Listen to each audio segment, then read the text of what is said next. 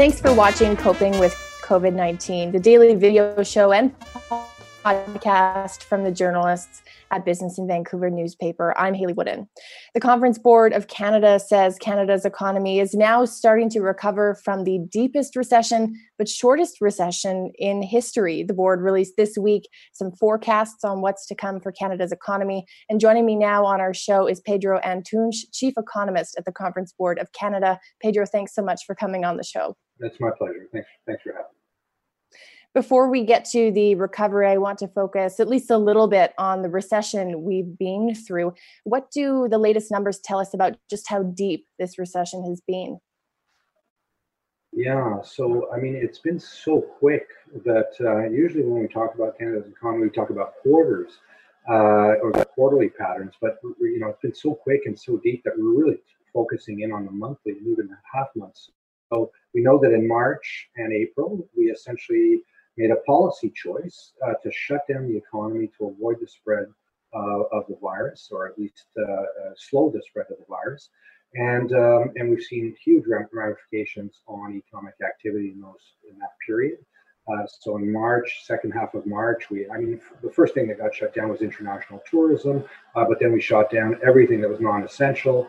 And in April, we saw the ramifications of that with the number of job losses. So we saw 3 million jobs lost in comparison to February. That's 15.6% of our workforce, if you can imagine. But even more so, if you look at the total number of hours worked, which is more representative of the work effort or the amount of activity, economic activity that we're really contributing to.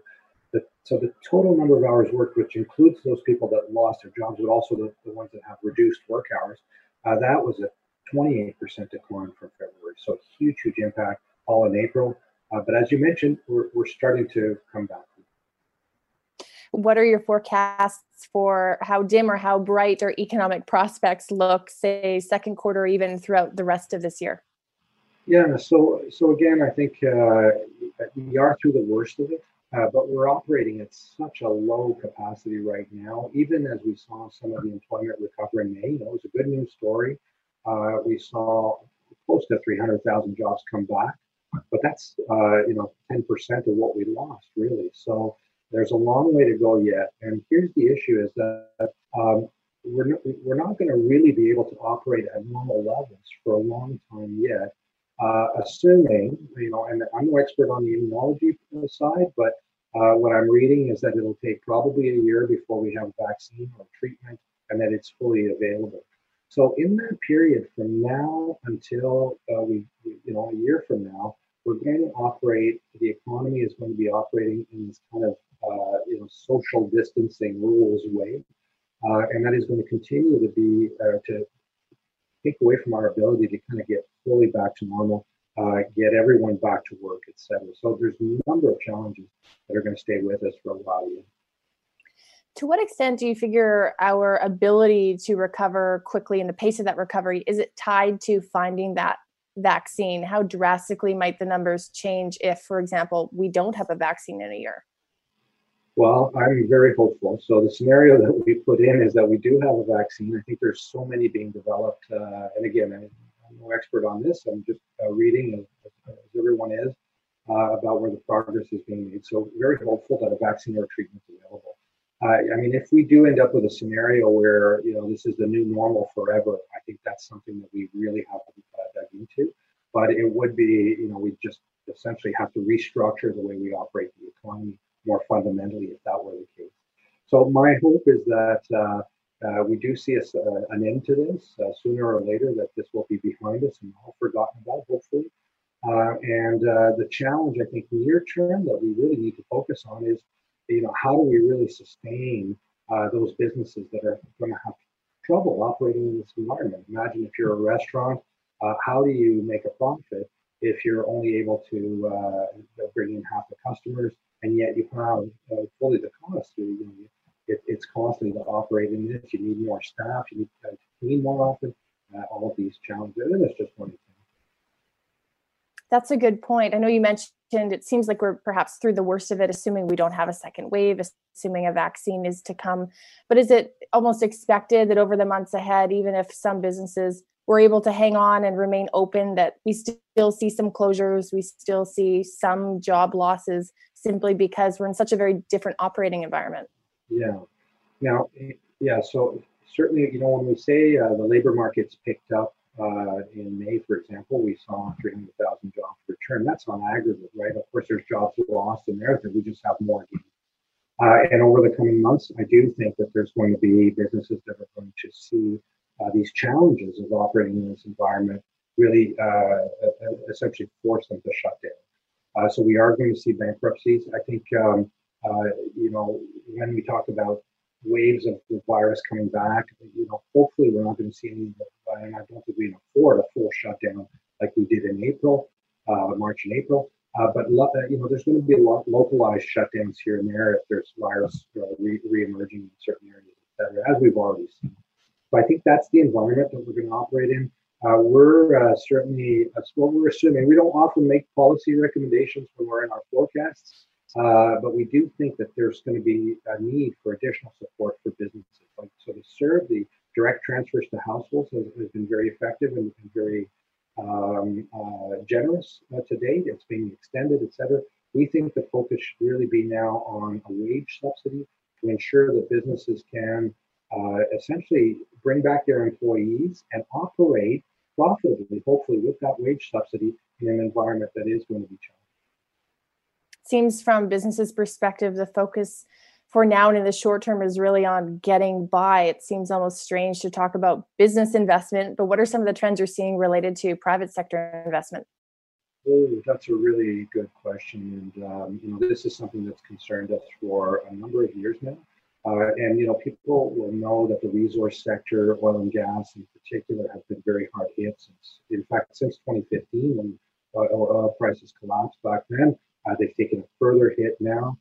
So the resource sector certainly is one where there's a number of challenges, especially now as we're seeing global demand really shrivel this year, and it's probably going to pick up slowly for a lot of commodities, including oil. I think aside from that, when we think about investing in Canada's investment performance, it's been really not very strong at all. Think about retooling investment, think about technology, AI, et cetera. I mean, we talk a lot about it. We talk about disruption, but it's not really showing up in the investment dollars.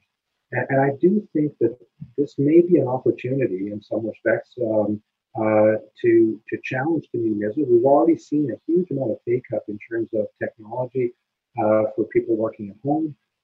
We've seen e-commerce sales really take off. I think these are the kinds of perhaps longer term, if I can call them activity enhancements, that we may see operating or as a result of having operated in this environment.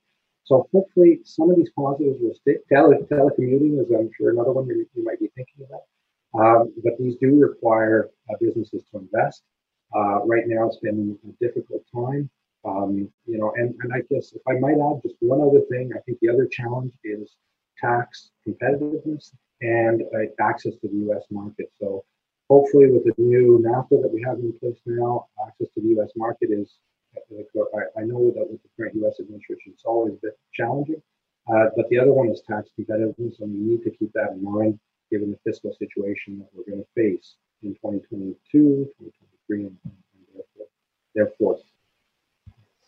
On the topic of the United States, Canada is in a very different position relative to our neighbor to the south when it comes to the state of our pandemic. To what extent is our recovery tied to the United States recovery and their ability to deal with, say, the economic consequences of the pandemic? Yeah, and obviously that is a really important issue as well. And we have challenges on. I just talked about some of the challenges on investment. One of them has been investing in manufacturing and other technology to get product to the U.S. market, for example, and that's been lacking. So we haven't seen a lot of growth in our exports to the U.S. And then we had seen a fair amount of growth in exports to China, but of course now we're facing all sorts of challenges and trade restrictions with respect to that market, not to mention the fact that demand has been hit. So where do we go from here? So the investment piece is an important part. But obviously, even if we're not growing, we're still very, very dependent on the U.S. as an export market for us. 75% essentially of our goods. So that's key. How will they get through this pandemic? Will we see demand for autos, for example, resume and grow in the U.S. in time to help our manufacturing sector, which is almost 85% of our manufacturing is focused at the U.S. consumer. You could talk about machinery and equipment, electronic, consumer goods. These are all products that we sell into the U.S. It's a major consumer for us. So trade, trade snags and issues aside, if the U.S. isn't successful in containing the virus, as hopefully we will be able to do that. We need to see that happen in the U.S. as well, so that we see that economy come. The report you put out this week also looks at some changes or trends related to consumer behavior. Obviously, businesses recovering, having people come out to restaurants, having people buy things from stores. Their recovery is tied to what consumers are going to be doing and how they're going to be behaving. How much of an impact has COVID-19 had on consumer spending? What we mentioned early on, supply shock, demand shock, well, it doesn't matter. Everything was shut down, and so we really hit consumer spending. Obviously showing up in some of the retail trade numbers, et cetera, that we've been getting on a monthly basis. I think the more interesting question is, as we look ahead, and we are seeing, the economy open up, how much will consumers really go out there and spend? How active will they be in this interim period until things really do get truly back to normal? And that's a really good question. There's been a lot of suggestions that consumers may change fundamentally, that we may not be so, such a consumer society. We may see a higher savings rate. In many respects, that's not a bad idea for households in Canada whose savings rates have been really eroded, and we've been dependent on a lot of debt to finance our consumption. So I think that's a question mark. Personally, I've been at this a long time, and typically, when income is there, household spending is there. So that's my experience, and I would go as that with the first bet. As long as essentially the income has to be there and the confidence has to be there. So the income, I would argue, we've seen a huge amount of support from the federal and provincial levels of government that are helping to maintain household income, despite the fact that we're living a very deep recession. So households on aggregate are in pretty good shape through this recession. So the challenge is, how to ensure that households have confidence going forward. And I think the key is they need to be assured, or at least somewhat assured, that their employment is going to come back and that they're going to have income over the longer term. And I think that's the key. It's almost this cog and wheel, but it's a virtuous cycle, if you'd like. We need both to happen for the economy to get back to the operating. Has the issue of record high household debt become more of a concern in terms of the health of our broader economy because of what's happened related to COVID-19? Or is it, for now, it seems as though it's been managed, there's been enough support from government, mortgage deferrals have been on the table? Yeah. Well, the really interesting thing, this is when you do all the math, despite the fact that we have, a huge amount of jobs lost in this economy. And over this year, for example, in 2020, on average for the year, we're expecting, a 5.7% economy employment, or for others that like the numbers, 1.1 million jobs gone this year. Now, a lot of them will happen in March and April, will come back, but on average, 1 million jobs lost. Despite that, the support measures are so generous that we're actually seeing aggregate household income, not the compensation income, but the transfers and all of that, supporting positive gains in aggregate household income. So the savings rate has actually taken off this year. And I call it a bit of a slingshot. It's that issue around, once confidence is back, we will see that spending come back. So, I think this is the issue of household debt is kind of out of the way for now. I think it's something that we need to be aware of. Interest rates right now are rock bottom, and I think that's certainly positive to help support households through this rough patch. But for now, I think for me, the bigger concern is around businesses being able to survive through this period rather than households, because of the support that's been directed mostly at households. Are interest rates expected to remain low for the foreseeable future? Yeah, that's a really good question, isn't it? So, of course, the central banks are expecting that the economy will remain weak, inflation will remain weak, and if inflation remains weak, we can see the central banks keeping interest rates very low. Canada has also entered what's called quantitative easing. You may recall those terms back in the 2008-2009 session. Back then, pretty much every other developed economy went into that quantitative easing, but not Canada. But this time around, we have done so as well.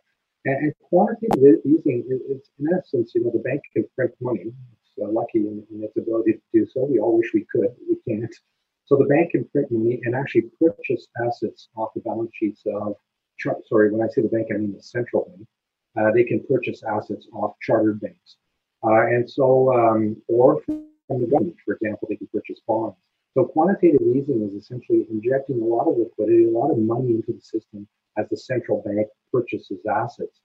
And it has a twofold increase. It increases liquidity and it lowers interest rates, bond yields, et cetera, by, essentially, if you purchase a lot of bonds, it's going to lower the price of the bonds, which is the yield or the interest rate. So it flattens the interest rates. It gets longer term interest rates down.